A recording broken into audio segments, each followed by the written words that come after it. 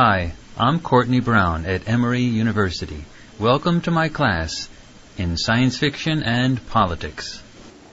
So we're talking today about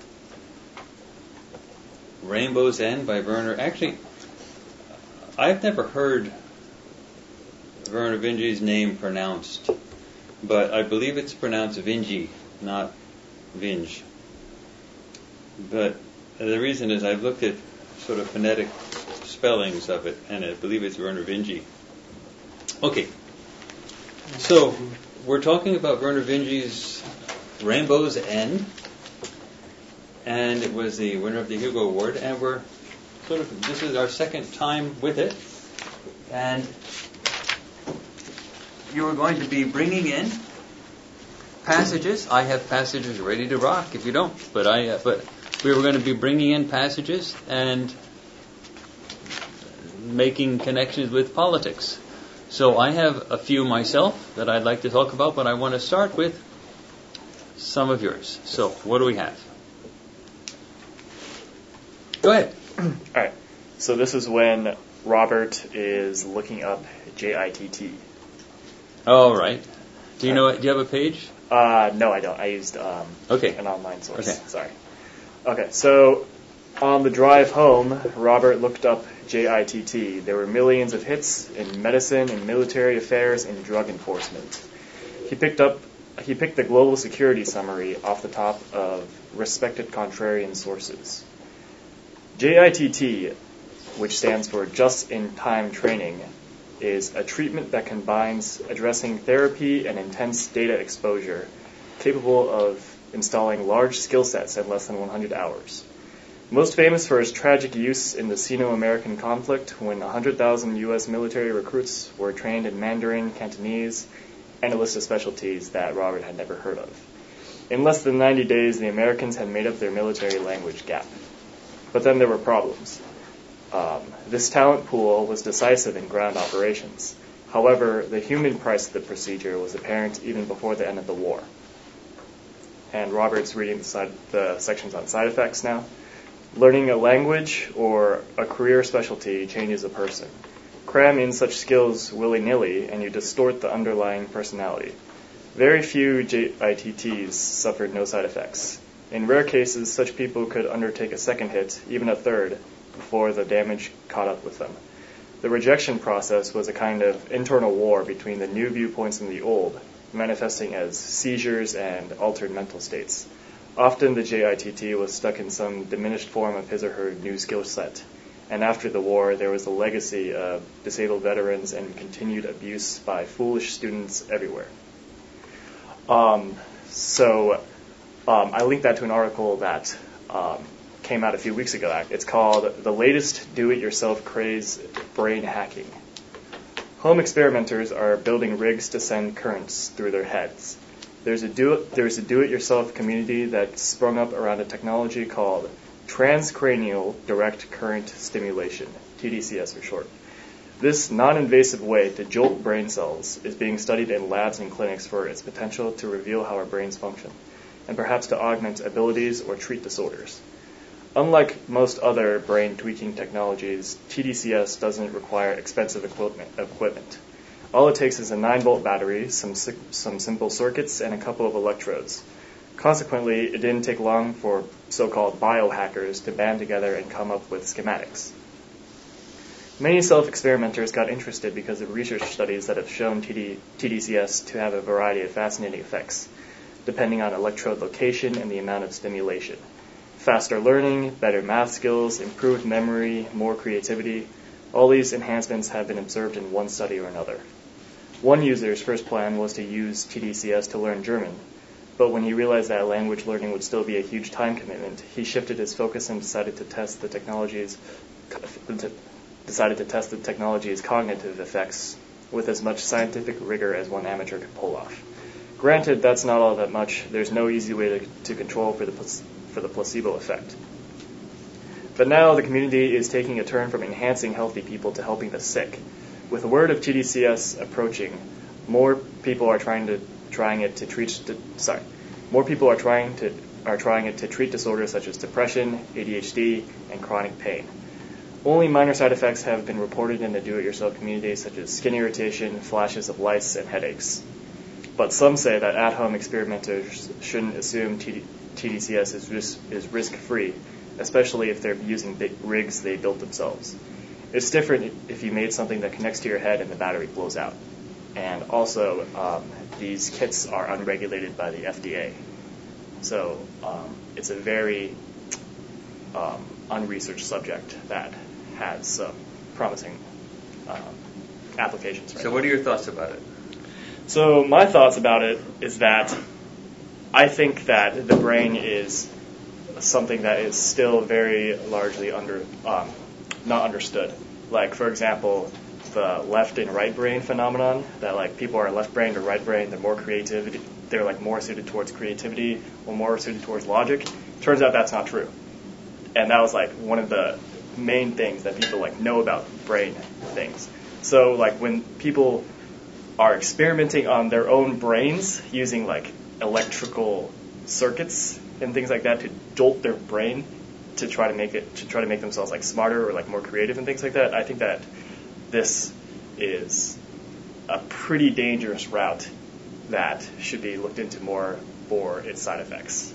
What do other people think about this particular thing? Go ahead. It blows my mind that people will test that electrical current on their own mind, because you have to think, if it gives you great things in the beginning, there has to be some long-term side effect that will eventually come back around to get you.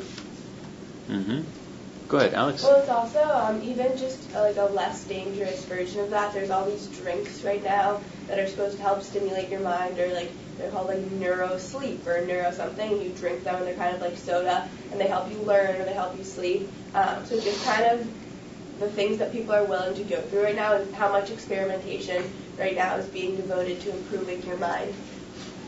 I think that's so interesting that we've been on this planet like for so long that people are still trying to improve the mind. Like obviously the human mind is already so advanced, but the fact that there's more that it could be, I think is pretty cool. What else? That's good. What?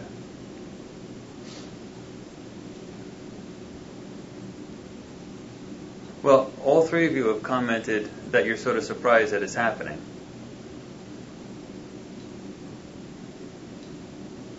But in the novel, it's past tense. It happened. And it's full-fledged. And it causes severe side effects, seizures and things like that, when it's done repeatedly especially. JITD, just in time. By the way, the just in time concept is a concept that's been around in programming for a long time. It was often used for Java programming when, Java is a language that has to go through a machine before it gets parsed out to machine language. It has to go through something like an interpreter, but people write Java for any machine they want. It's the same Java language, but then it goes through a box, and not a physical box, a program box, that interprets that program to language that the computer would understand. And that avoids having to write the program over again for every operating system. So if you're dealing with Mac OS, or if you're dealing with Apple OS, or if you're dealing with Windows, or if you're dealing with Linux, it doesn't matter what operating system, because all you need is this box. And again, I'm just using the box as a metaphor for the part of the program that interprets the Java code into the machine language. And so JIT is just-in-time programming, which is, it reduces the latency and it gets it to the point where it's almost as fast as if it's written directly for that operating system. Okay? So it means speeding it up. It means speeding it up. Because if you have a clunky box and you're writing a program in one language and it's got to go through an interpreter box before it goes out to the machine, you have the potential for having it all slow down.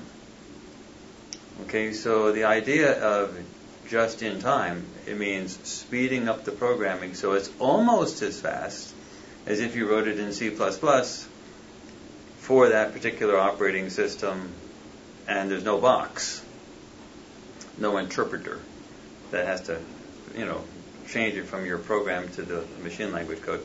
So the idea of just-in-time training is that you're speeding up the operationalization, the time that you can, when you learn something and when you actually can utilize it. So it's got the concept of programming plus the concept of speeding it up.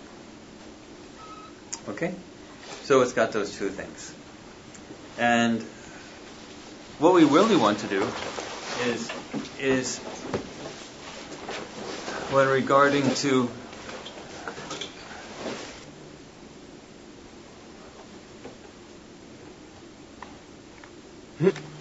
so the idea that strikes me is all three of you have been sort of surprised at how people are willing to put electrodes on their brain and shock their brain. And you're raising also sort of different methods that people are doing that. So it's not just with electrodes to the brain that people are trying to get access into the brain to sort of rewire it. But people do it with light stimulus. And in fact, certain light stimulus, flashing lights going into the brain, into the eyes, it goes directly into the optical nerve, can cause seizures. Same thing we have with auditory stuff. People use certain frequencies on either ear, producing what they call a beat frequency. Listen up, everybody. You have something called a beat frequency. A beat frequency is where you have one frequency that's next to another frequency, and they interfere with another to produce another frequency. For example, if you use a C and a B on the keyboard, and you hit them both together, you'll get something that sounds like a wah, wah, wah, wah, wah, wah, wah, wah, wah. That wah, wah, wah, wah, wah, wah is actually called the beat frequency, where the peaks and the troughs are interfering with one another. So you have the peak of one wave, the C, interfering with the trough or hitting the trough of the B, and they cancel each other out because they're slightly out of sync. So for that beat frequency to actually sort of work, the frequencies have to be somewhat close to each other. So you still get what they call destructive and constructive interference between the waves if you have middle C and then the highest B on the keyboard, but you don't notice it very much because the frequencies are so far away from each other. But when they get really close, you really notice it. So those beat frequencies. So they have found if you have different tones in the different ears, what you actually get is the potential for seizures. You have to be very careful which tones go in which ears. Certain combinations, the person has an epileptic fit. So, but people are trying it because they're desperate for trying to sort of fiddle with the brain. Go ahead. There's actually like these things on YouTube. It's like exactly what you were talking about, like audio, things like that. They're called binaural beats. Yeah, exactly. They're called binaural beats. Yeah. Yeah, there's like some certain frequencies that have actually been reported to like increase your focus or your studying and things like that. I mean, your like concentration. I actually use that for the my issue studies. is though that some have been well tested and are safe. Yeah. There's like it's not like a very well researched but subject. You have to sort of know what you're doing when you're doing that. You go ahead. There was this there's this TV show in the UK called Darren Brown. I think I've spoken about him before, and he's basically does like mind control and he does experiments with like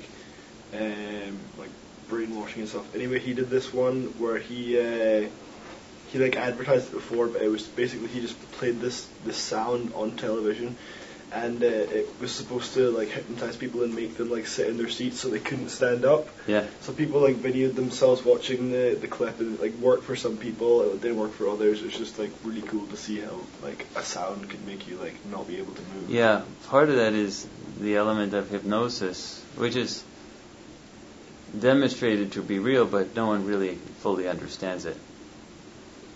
And part of it is literally, the use of these things. Okay, so but what I'd like to bring everyone's attention to, listen up here, don't all stare at the screens. What I'd like to bring everybody's attention to is, you're talking about, it's crazy how people would do this, but the fact is, people are willing to do it. and they're willing to do it in huge numbers. And the desperation. So what does this tell about the book? It has some truth behind it. It has some truth behind it that people would actually be willing to put themselves through that and do that. I'd like you to say it a little bit more assertively. Not just there has some truth behind it. It's completely possible, or it is possible. Say it more assertively, even than that.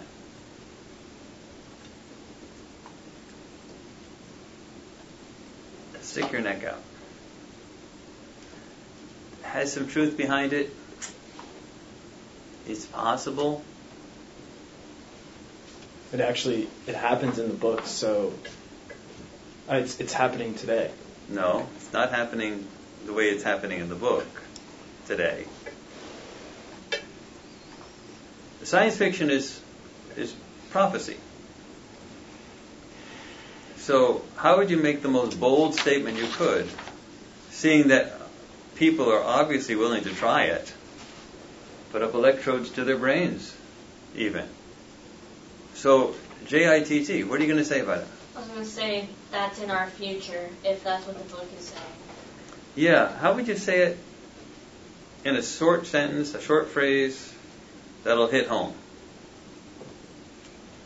What occurs in the book will happen in our future, without question. Go ahead. It's inevitable? Very close. It's inevitable. That's good.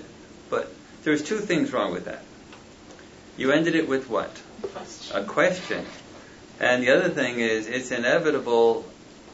That would have almost been okay, but you could have inevitable. That's got five syllables. That's got five. Inevitable. 5 syllables to it. You could have made it something. The fewer syllables, the fewer words, things hit home.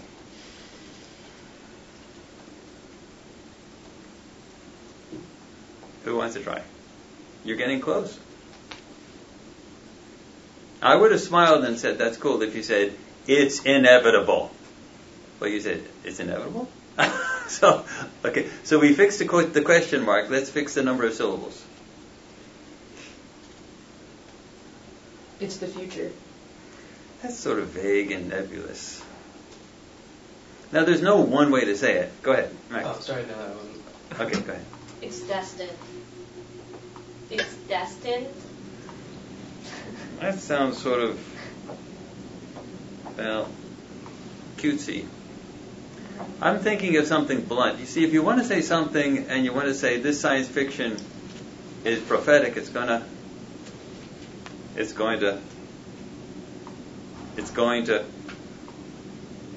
Happen. What's that? Happen. You can't get any simpler than a 2-syllable word. It's going to happen. Happen. Meaning, when you start writing, think about the most blunt ways you can say some things. Get your messages to hit home and hit home hard. So rather than say, it's possible, you get the idea? Say, it's going to happen. And the reality is, people are willing to put these 9-volt batteries up to their brains right now. And we're already starting to figure out how to use digital means for interacting with the brain. It's going to happen. So JITT is something that's in the future. Just-in-time training, where you learn things really fast. And there's going to be risks associated with it. You're going to be, the idea of seizures and other things are a real possibility. Okay? All right. Now I see some people with their either staring at the computers or typing. Make sure you're not surfing the net or anything like that, okay? Just make sure you're focusing on the class no matter what. If you've got the novel in front of you on there and you're reading a passage you're going to read, that's okay. But Scout's honor, you've got to not do anything that's not related to class if that computer's open. Okay? Okay, go ahead. So you were going to say something. No, I was just saying I was taking notes on my computer. Oh yeah, that's okay. If you're doing that, that's fine. That's fine. All right. So, what's another passage? Go ahead. Okay. So it's in. No, you're way over there, and the mic's over here. So speak up. In chapter 8 on page. Give us the page. Page 82. What's that? 82. 82. It's the instant where Juan meets Ju. Okay. Juan leaned forward and tried to ignore the stare. He captured about 3 seconds of the contraption's motion, enough to identify stationary points and dimensions. There was an old mechanics program that came in handy for medieval gadget games. He fed the description into it. The results were easy to interpret. You just got to make that lever a 1/4 inch longer. He poked a finger at a tiny spar. I know. Juan looked back at him. But you're not wearing. How did you figure that out? Zhu shrugged. A medical gift. That's pretty neat, Juan said uncertainly. For what? To do what any child can do already? So the passage is reflecting Zhu's frustration with the fact that these children are wearing, meaning they're wearing the lenses that allow them to receive information, communicate information. Okay. And because of that, Juan is able to figure things out that it took Zhu a very long time to be able to see intuitively without having to wear the technology. So then this was an article from January this year. Health experts say excessive amounts of time spent on smartphones and tablets can be addictive and affect childhood development. Smartphones, tablets, and laptops have made life easier for many Australians, but health experts it's an Australian news network. But health experts are now monitoring and trying to limit exposure from age 2 onwards. Jazz musician Singe Clark says that screen addiction derailed his passion for music. At the point where it was worst, I didn't realize how much it was controlling my life. Instead of sitting down and doing an hour or two of solid practice, it would be interspersed with checking my phone. It wasn't just with music, it was with reading or anything. It's a massive addiction. So the link here is the tone with which Juan said, but you're not wearing. How did you figure that out? It implies that, there is the idea of intuitive skill has become antiquated because the new generations are living through their phones. And they can't derive joy or intellectual curiosity without the use of some sort of electronic. So the introduction of all these new electronic devices, and I touched on this at the end of last class, is fundamentally altering the way that we are experiencing the world. Interesting. Okay, who has a thought about that particular passage and concept?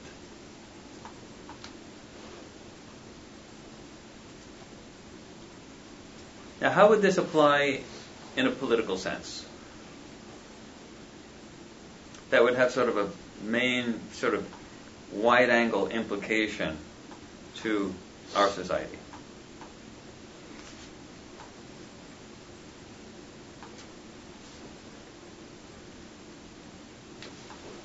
You have your hand raised? No. Go ahead. Maybe the possibility of using this technology for political gain. So if, say, some politician wants to punish somebody, maybe they could delete the communication system, leaving everybody in the dark without their technology. So there's a possibility of sabotage. That's a possibility. Go ahead. So I'm going to link this to information data mining, where our generation and future generations are going to spend more and more time on the internet, browsing, surfing, doing things because that's the norm. But when you browse the internet and when you look up things that are interested to you, you tell the internet what you're interested in. And companies are interested in that stuff, your own information, where they pay off corporations like Facebook and Microsoft. It's been revealed that they sell like users' information to other corporations for money. And as the people in general spend more and more time integrated into the web, I believe that corporations will have more of a hold on the world because they have more of a hold on the people.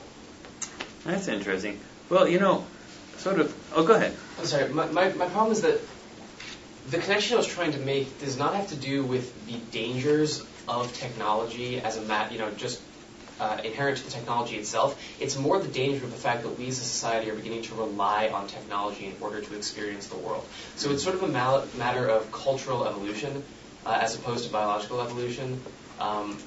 In that, growing up, I'm sure your generation, even some of our generations, we didn't have, smartphones or these sort of advanced gaming systems and stuff that could render. You don't have to go back very far to be exactly, that way. Yeah. That they couldn't render these creative imaginescapes for us. We did it in our own head. We had sort of active imaginations, and we invented our own fun. And as a result, our generation, all the generations before us, were able to, had experience by the time we got to the age where we were interacting in the real world to come up with creative ideas, and that makes better leaders, it makes better innovators, it makes better legislators.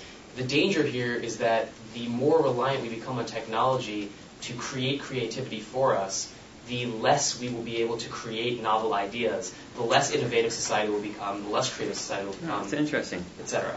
If I were to take your whole proposition with this passage, which I think is a fascinating passage, and draw two conclusions out of it, it would be the motivation, the tension that develops between Robert and Juan, showing the draw for wanting to do this. Just like we were talking before about the draw for enhancement, there's also the draw for wanting to be able to be better in class without wearing the equivalent in the science fiction world of, say, Google Glass. Robert was able to figure out that some piece needed to be a little bit longer. So other people would look at that and say, but I could get it with that wearing, with the wearing of these technological enhancements. I could get it. So there's going to be a draw to it that's going to be pulling people into the technological sort of interface. And with that draw, you get, once you're drawn into the interface, that wide-scale, broad society draw for everybody to get into it, you become dependent on it. And with that dependency becomes a vulnerability. And with that vulnerability becomes the possible loss of your intuitions. Now, the other thing, and we'll get to it in a second, if you talk about the difference between doing something intuitively and doing something because you learned how to do it. Think of your driving. Everyone here has a driver's license. When you're driving down the street, your brain is making an enormous number of calculations. For you not to bump into the curb, other cars, people, you're actually speeding down there 60 miles an hour. You're making an enormous number. The amount of calculations going on in the brain is just unbelievable for you to drive a car. I mean, the amount of things that are happening, adjustments that you're making to the gas pedal, to the brakes, to the micro movements in the steering wheel, the whole thing. So that's all being done on an intuitive level. You're not like thinking about it. In terms of politics, look at it this way. Look at the difference between John Kennedy and Ronald Reagan. John Kennedy was a natural, intuitive, charismatic, meaning he knew how to project out that image that captured the media's attention, to have that Camelot type of look between him and his wife that just was riveting. He didn't have to learn how to do that. He did it successfully. Ronald Reagan, on the other hand, was a good B-grade actor in Hollywood, former president of Screen Actors Guild and governor. He didn't have the intuitive capabilities that Kennedy had, but he had the learned capabilities, meaning he studied how that was supposed to be done. He was in the school of Hollywood. And when he started to run for president, he brought in what they called the Tuesday team, which included people like Roy Travisano, who was the first person to create a singing animal on TV. It was a Meow Mix singing cat. Meow, meow, meow, meow, meow, meow, meow, meow, where they saw the mouth go up and down. When you see little babies talk on television and animals talk on television, well, it was Roy Travisano who started all of that. Well, he was in the so-called Tuesday team that was brought in by Ronald Reagan. The Hollywood people, he brought them in. And Ronald Reagan was running against Jimmy Carter. Jimmy Carter was an outstanding president, in my view. But he didn't have a chance against Ronald Reagan. Ronald Reagan came in with media hyper power that you just couldn't. I mean, his campaigns were works of art, but they were not intuitive. The guys knew what they were doing. And they set it up exactly the way they're supposed to be set up. Now, Kennedy, on the other hand, he got the exact same effects. but no one taught Kennedy how to do it. Do you get the idea that between intuitions? Now, when you compare yourself to driving a car, you're doing it all intuitively. You're making these judgments. Imagine having the skills of driving a car, but running a presidential campaign. You're a Kennedy. All coming out intuitively. And all of that's lost when you start relying on these other sources. Now, that doesn't mean you can't be good. What if you don't think your intuitions are really up to it to be a Kennedy? What is the temptations? The enhancements. The wearing. I can be a Kennedy. I just have to wear the Google Glass. I just have to I have to do the wearing. I just have to have the enhancements. I just have to do the brain enhancements. The temptation is enormous. Who doesn't want to be a Kennedy? And I'm not talking male or female. I'm just talking, intuitive, charismatic, able to move the world type person. I mean, it's a powerful draw. That would indicate that the society is going to be inevitably drawn to the digital realm. And that would also mean that your capabilities with these laptops and smartphones is going to be dinosaur stuff in 4 years. It's amazing because the economic draw is going to be incredible. Go ahead. I just want to make a comment about the growing dependence and vulnerability we have towards technology. Yeah. A Google search is now just like grabbing your phone away, grabbing your phone. The need to memorize things or know things by heart, it's not really, you don't really have to anymore. You can just Google search it. You can find the basic information without having memorized it. Yeah. And if all the information is stored online, if you don't have your phone, then you have none of that information anymore. You have none of the, I don't know what the word is for it, what I'm looking for. None of the ability. It's all on the device. When you don't need to memorize it, if you no longer have that device, you don't have any of the Good knowledge. example. Do you know how many people here, we'll get to everybody, how many people here know Bill Moyers? It's a little dated for you. He's still around, though. He was a political news person, news reporter and commentator. And he still does occasional PBS-type stuff. Well, Bill Moyers is of the old school, and when you see him doing a presentation, very often he's not using any teleprompter stuff at all. He's just talking, and he's talking into the lens, he's talking into the mic, he's looking down. You can tell because he's not looking at a teleprompter. That's that trained capability to be able to talk. And he'll keep on talking for a long time, and he's not reading it. But it's that capability that people try to get instantly by having a teleprompter. So teleprompters, you're reading it, but you're trying to look natural when you're reading it, but you're looking right into the camera, and you're following a script along with doing that. I teach here at Emory a course in guerrilla political videography, and part of that course is how to use a teleprompter, and we convert your laptops into teleprompters with some free software, and you literally learn how to do it, and the skill for getting that to look sort of natural.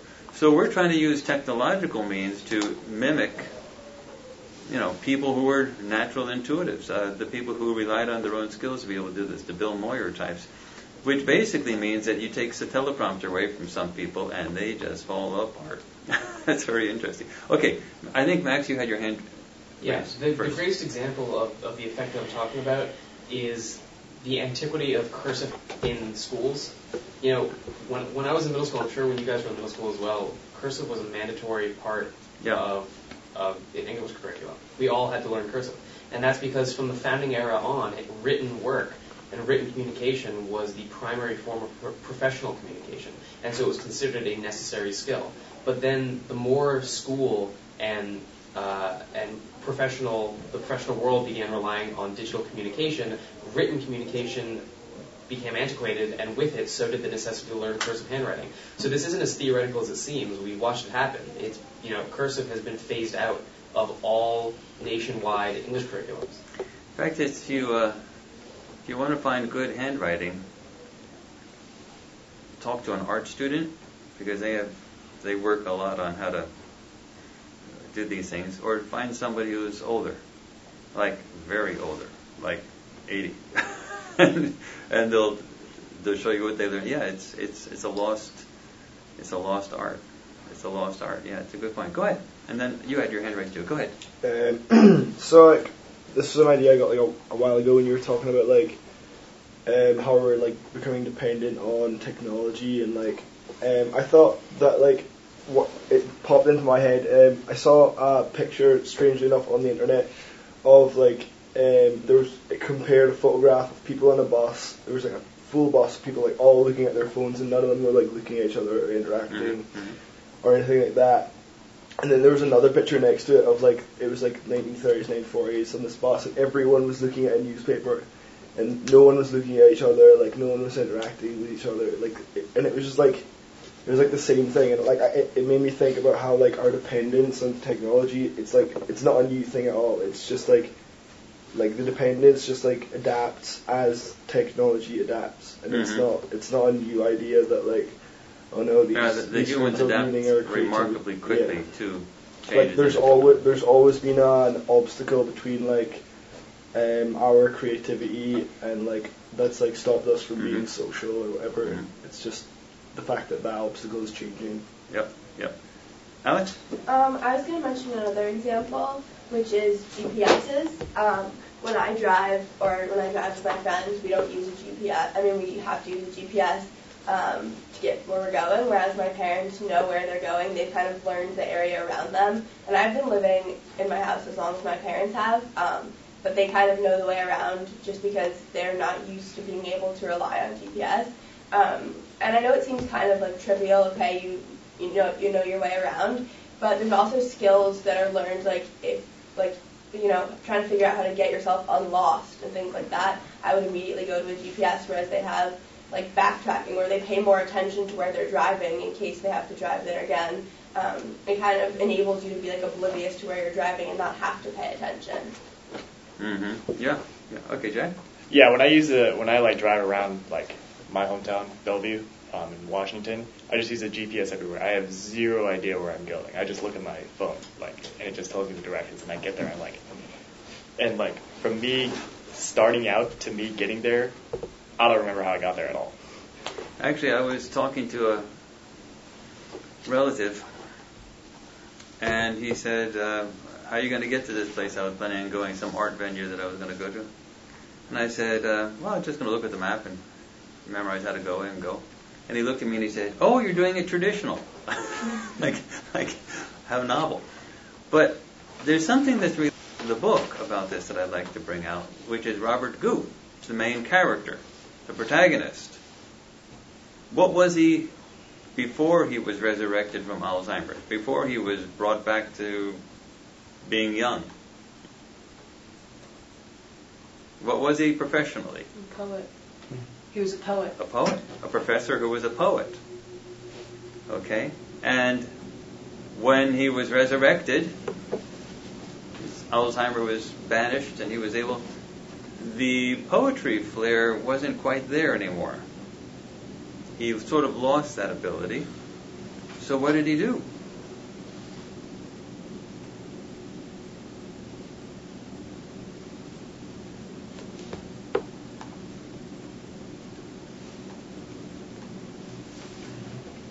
How does he spend his time in a lot of the novel?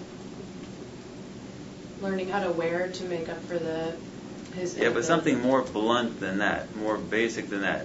Learning how to wear, that's sort of the next part of it. But where does he physically go? And books and the library, which is where he runs it. Before the library? There's books in the basement. Yeah. He just reads. He spends a lot of his time reading. But where does he go and interact with Juan? School. He goes to school. He goes back to high school, of all things. Professor Gu goes back to high school. He goes through retraining.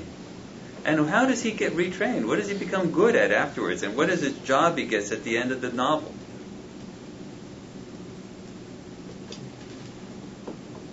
Programming. He becomes a damn programmer of all things. Meaning, these intuitive skills for him, the art of poetry, how more intuitive can you get? Combining wordcraft with intuitive feelings of what has to go into a poem.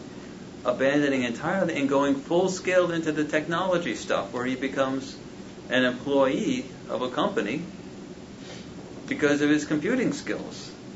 In particular, the computing skills for getting rid of the time lag between things that are far away communicating over the internet. And you've all had that problem when you're dealing with a Skype conversation here in the United States with someone in South Africa and there's a lag or something like that. Well, how do you get rid of that lag? That's what he was focusing on how to do. I mean, you can't get any farther away from poetry than that, folks. So, the idea is that when he learned something in his first life that was intuitive and had to readjust, he didn't go in for the intuitive stuff. The stuff he relearned in high school, when he had to go back to high school, was something to make him relevant, which means the society had changed. And when the society changed, it didn't leave any options open for poetry. You had to become a geek. You had to become a master of the technology stuff.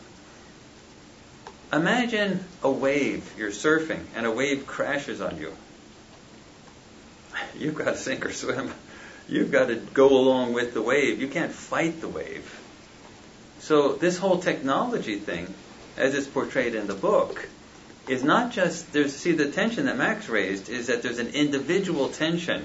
Why don't you get the enhancement? Why don't you rely on the enhancement? You'll do better in school. I'll get a better grade. You get the idea? On an individual level. But if you look at the wide-angle view for Robert Gu in his whole life, it was survival. He had to find a place for himself in order to survive, in order to do something, in order to go to the next step. And he had to flow with the wave. And the wave had caught him, and the wave is the technological thing. So the message that Vernor Vinge is saying, is that this technological singularity is not avoidable. It's going to happen. And you can't really fight it. Even Robert Gu, the poet, had to surrender to it. Do you get the idea? Remember, Vernor Vinge, Moore's law, more transistors, is going to happen. The number of transistors doubles every 2 years. Okay, and even when it starts slowing down, they're talking about it doubling over 3 years. I mean, like, big deal, who cares? 2 years, 3 years, it's still doubling the number of transistors. So you're talking about that technological singularity is becoming, according to Vernor Vinge, it's impossible to avoid even on the individual level. So Max, what you're talking about relates, it almost says, it's almost painting a picture that one is impotent to avoid it. One is powerless to avoid it. Even the poet got swept into it. The technological singularity, it combines, it increases the potential of what can be done. Individually, there's this pressure to use it. Otherwise, you're going to get worse grades. But then there's a survival issue. How are you going to pay your bills? How are you going to live? You collapse with the onrushing wave. You get carried along with it. Technological things, the capabilities technologically increase. The technological singularity is that the whole society goes with it. If the technology just increased, but the society just dismissed it, it just, bounced, what effect would the technology have? Nothing. The technological singularity that Vernor Vinge is so famous for is because the technology increases at the same time that the society, in a mandatory way, adapts to it, embraces it, captures it, bonds with it, and becomes it. The wearing becomes indistinguishable from what you are. I wish you had all seen Battlestar Galactica, the series, and more on it, because in a sense he's sort of saying the human future is more to be like Cylons than intuitive humans. Where Cylons created the reality that was around them. No matter what they were walking through, they saw what they wanted to see. They decorated the walls the way they wanted it. Doesn't matter if they could be walking through a slum. Doesn't matter. As far as they're concerned, they're in the palace. That's all they see. What does it matter if you're in a slum or if you're in a palace, if the only thing you see is a palace? So this is the type of thing where we're really talking about. Did anyone have another passage you wanted to go ahead, Eleni? Okay, so this is page 127. 127. It's when Sharif is talking to the elder cabal on the 6th floor of the library. All right. And they're talking about Huertas and his plan to shred and digitize all the books in the library. All right. Where are you going to start reading? He asks, aren't you taking this whole thing in the wrong way? I mean, the Librarium project will open up all past literature to everyone. Wait a second, where are you on? You're on 127? Yeah. On where are you starting? It's like in the first paragraph, at the end of the first paragraph. Okay. And faster than any other project could do it. What is wrong with that? This last was met with total silence. Winston Blount smiled thinly. I don't suppose you've seen our website? Ah, not as yet. He paused and his eyes seemed to be looking far away. Okay, I see what you're saying. He smiled. I suppose I should be on your side. What you want will keep my 411 job safe. See here, I love the old poets, but old-time literature is so hard to get at. If your interest is in post-2000 topics, critical sources are everywhere and research gets results. But for the rest, you have to search through that. Sharif waved at the orderly ranks of books, the stacks that filled the library's 6th floor. It can take days to gain even trivial insights. And then I'm skipping down to, it's on the next page, where Robert is thinking about and replying to Sharif's, Sharif's kind of defending the idea. This is insanity, Sharif. Apparently, the Librarium project is someone's idea for photographing and then digitizing the library. But suddenly he was remembering things from his last years at Stanford. Didn't Google already do that? That's true, said Rivera. In fact, that was our first argument, and perhaps still the best one. But Huertas is a great salesman, and he does have arguments in his favor. So I found an article that talks about how durable information monopolies are on the internet, and it's about kind of loosely about Google, but it also talks about Facebook and other websites that kind of like Amazon that kind of have a monopoly on their categories. And this part says, it was we collectively who made Google and Facebook dominant. The biggest sites were faster, better, and easier to use than their competitors, and the benefits only grew as more users signed on. So what I'm thinking about is that is not whether or not monopolies are a part of what we're dealing with technology, because they are. And it's a reality, like we said before, it's a reality of our lives now, and it's an inevitable reality as technology continues to progress. But the argument is going to be not that monopolies are necessarily bad, because in a way, the users create the monopolies almost on purpose because of the accessibility of the monopolies that control the information. So it's kind of like that, like, yeah, technically you're right. There's lots of reasons not to shred the books and not to let this guy have a monopoly. But if you think about it, it makes everything so much easier. So Sharif is part of the side of the argument where choosing the more accessible option creates the monopoly that we then end up fighting against. So to stop fighting something that's inevitable and just accept that monopolies are inherently a part of technology. Interesting. So how are you arguing that? I'm arguing that we should stop worrying so much about whether Google is the only search engine. Like, there's a reason that Google is the main search engine. There's a reason people don't use Bing as much or Yahoo as much, and it's because Google is the best search engine. And the more people who use the Google search engine, the better it gets, because they can use the information, the feedback of millions of people to better the website. So the monopoly is not a bad thing. It's increasing the efficiency of these websites. What I like about this argument that you're making is it goes against sort of the ingrained American way of thinking that free market and competition is good. So you're actually making an argument that people would object to. So if you continue along that, that's like Jonathan Swift. What was the name of that? Modest Proposal. Modest Proposal about eating children. So I mean, you make a proposal that goes against what people are thinking, and that's a good thing to try. Go ahead. I was going to say I actually disagree. I don't think necessarily the reason that more people use Google is because it's better, but it could be because it's more well known. And as new companies start up, they try and be better than Google. And it's going to take time for them to get there and time for them to become as well known. But just because they're not as well known and not as well used does not mean that they're not as good.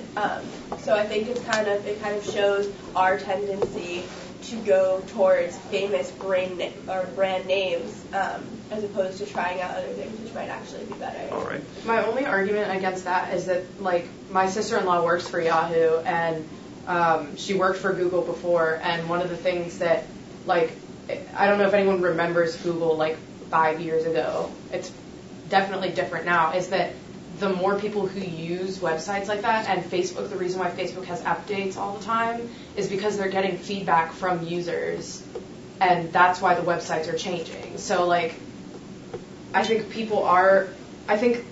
that is a valid argument that probably a good percentage of the number of people who use Google over, like, Yahoo or Bing use it because they know Google better. But I think part of it is also that it's its own momentum. It carries its own momentum. Because the more people who use it, it becomes more efficient. Then more people want to use it, and then it becomes more efficient. It's just a cycle.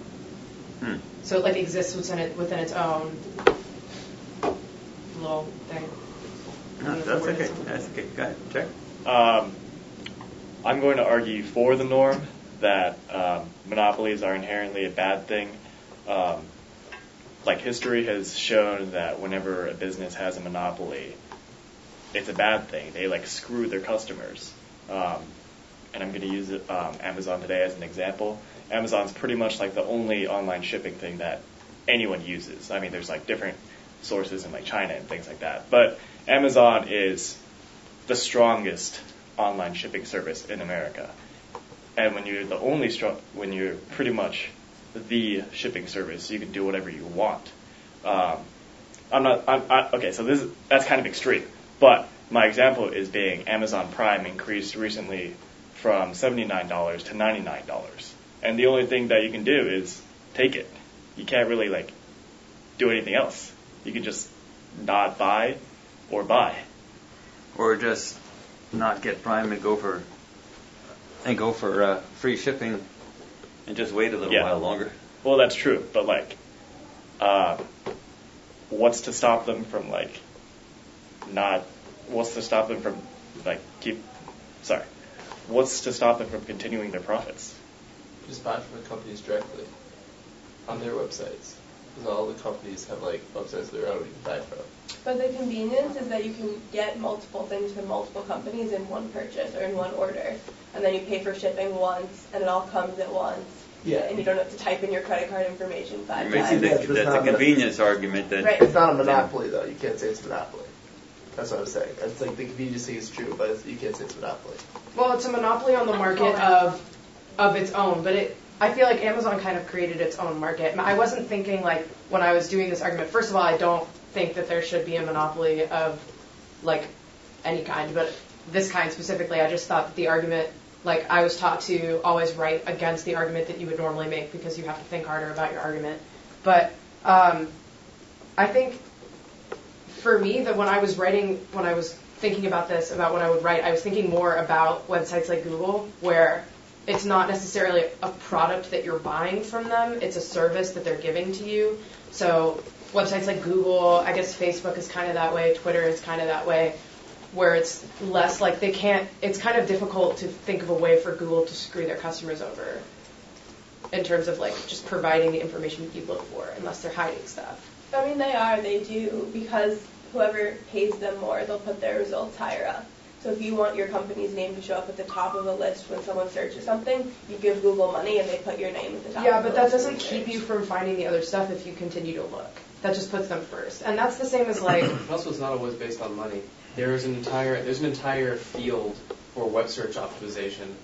So it's not what you give Google to put it's not always what you give Google to put your name at the top. It's also how you design your website. Yeah, like how many times you use a certain word at once on your web page can make it come up faster.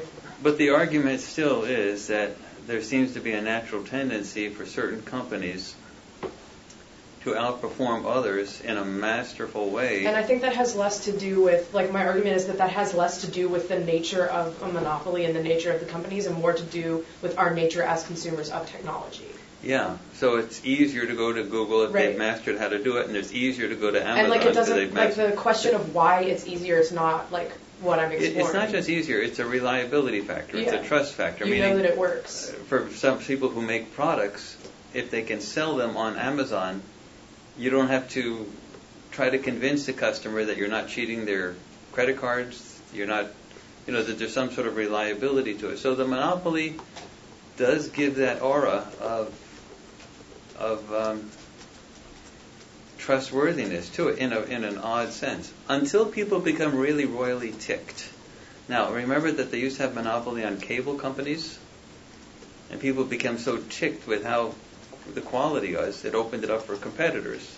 So if the quality of these monopolies goes down, like if Amazon started to misprocess orders, not take returns, things like that, people became ticked off, then there was a possibility that. But as long as they maintain a customer base, it's very hard for another company to come in, but that convenience factor. So I like the idea of being in favor of the monopoly. I haven't heard that for a long while, but go ahead. Another thing you conclude that of how powerful it is like, say you download, like, you have Safari on your computer, you have Internet Explorer, you just type in a word, and it automatically goes to Google, or on your iPhone, you can click search. It doesn't ask which search engine you use, it just goes straight to Google.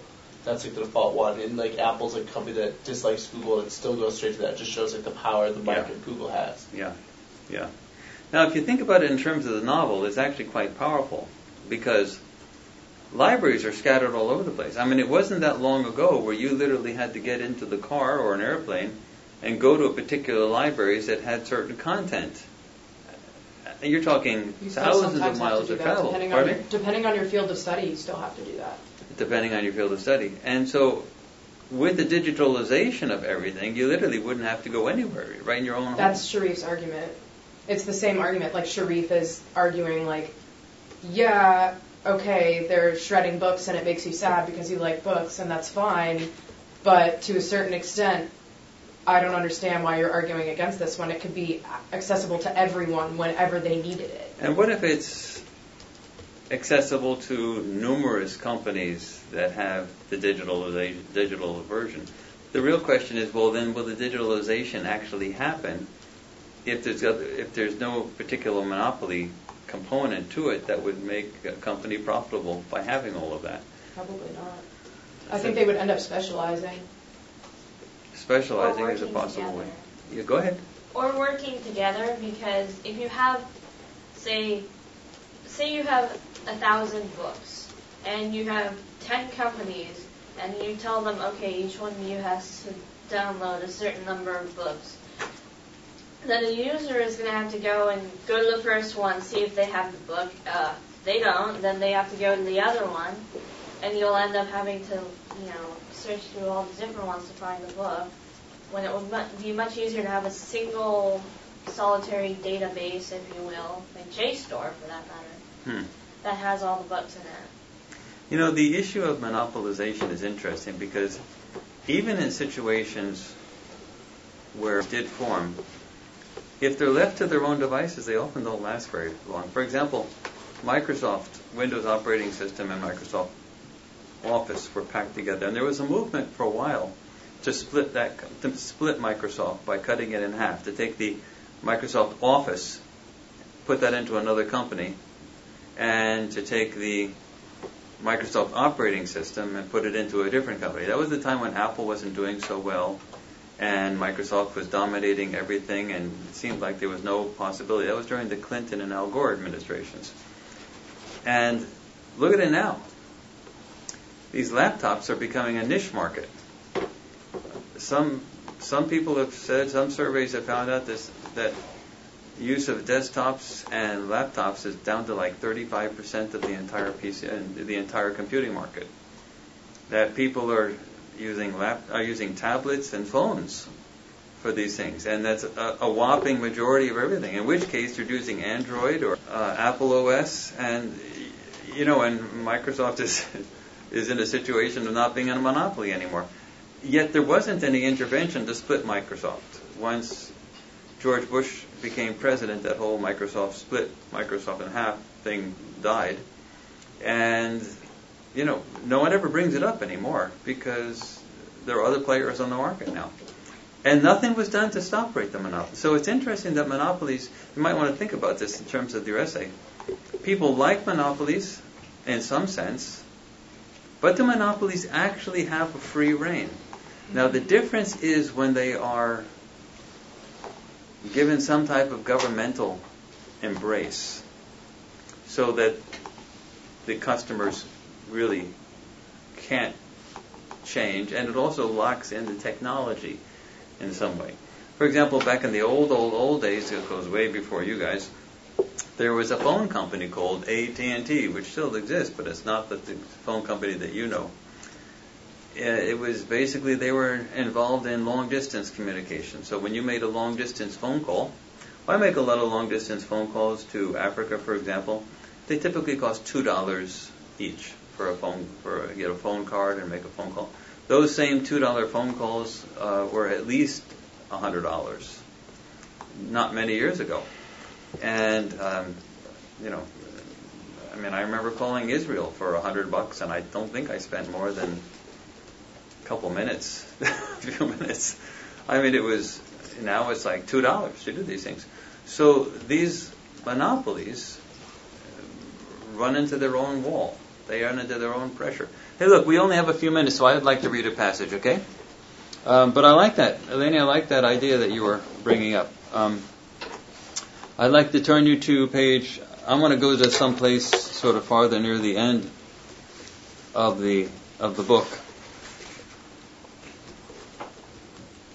Okay, I'll do the one that's on page 259. It's a little longer, but this is where the two sides are competing in the big battle to control what's going to happen to the library. Should they shred the books or not? And the Dangerous Knowledge wanted the books, and the Scoochies wanted to preserve the books in physical form. You start talking. Okay. Talk more. Sure. Okay. All right. So on page 259, Dangerous Knowledge continued its merry dance through the spider troops.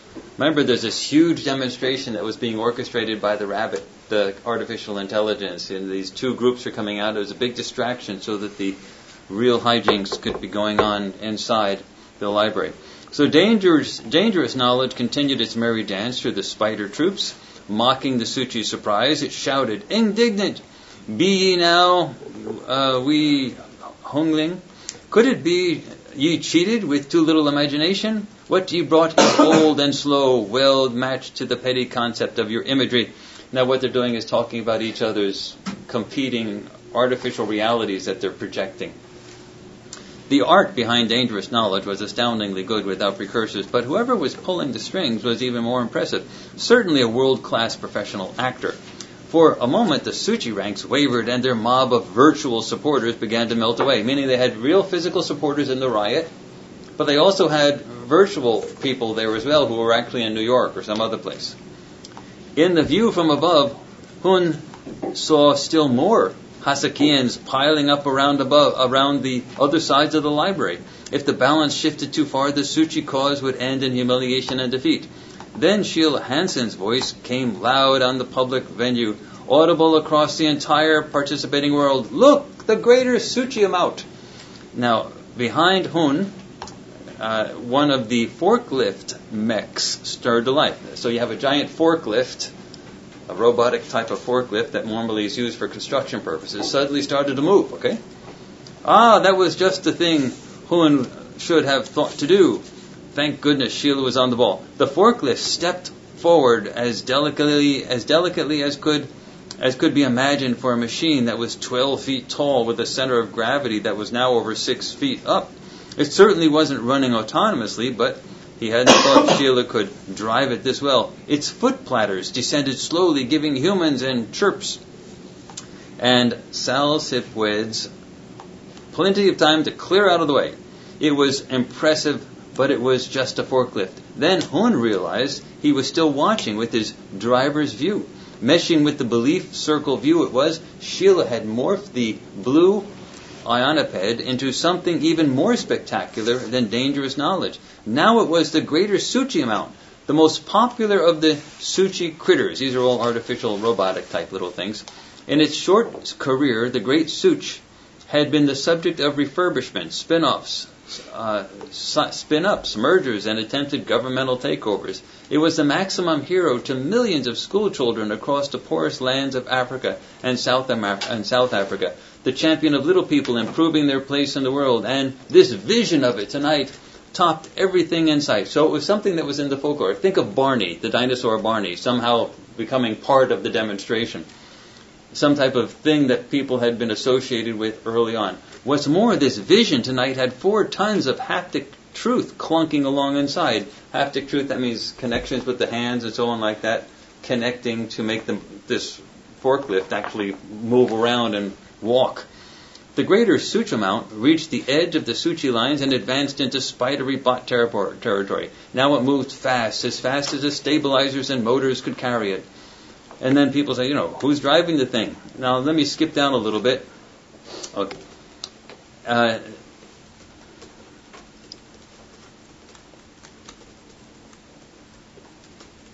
going to skip down to the bottom of this page on page 260, where Sheila, who is one of the orchestrators of all this stuff, Sheila was at the other end of the front. It looked like she was trying to get the robots to advance into the knights and librarians. On Tim's end, the greater Scoochamaut had already accomplished some of that by dancing toward the edge of the real human players.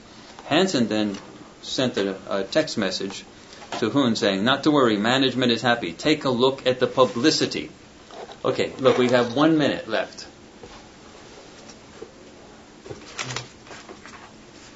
If you're to look at this, a huge element in these huge battles with these virtual players, robots, you have these forklifts that suddenly come to life, and then finally at the very end, the earthquake stabilizers of the building, the library building itself, are used by the computer to literally make part of the library building walk.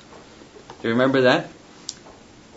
This talks about symbolism, meaning the battles were being fought not by real people shooting each other.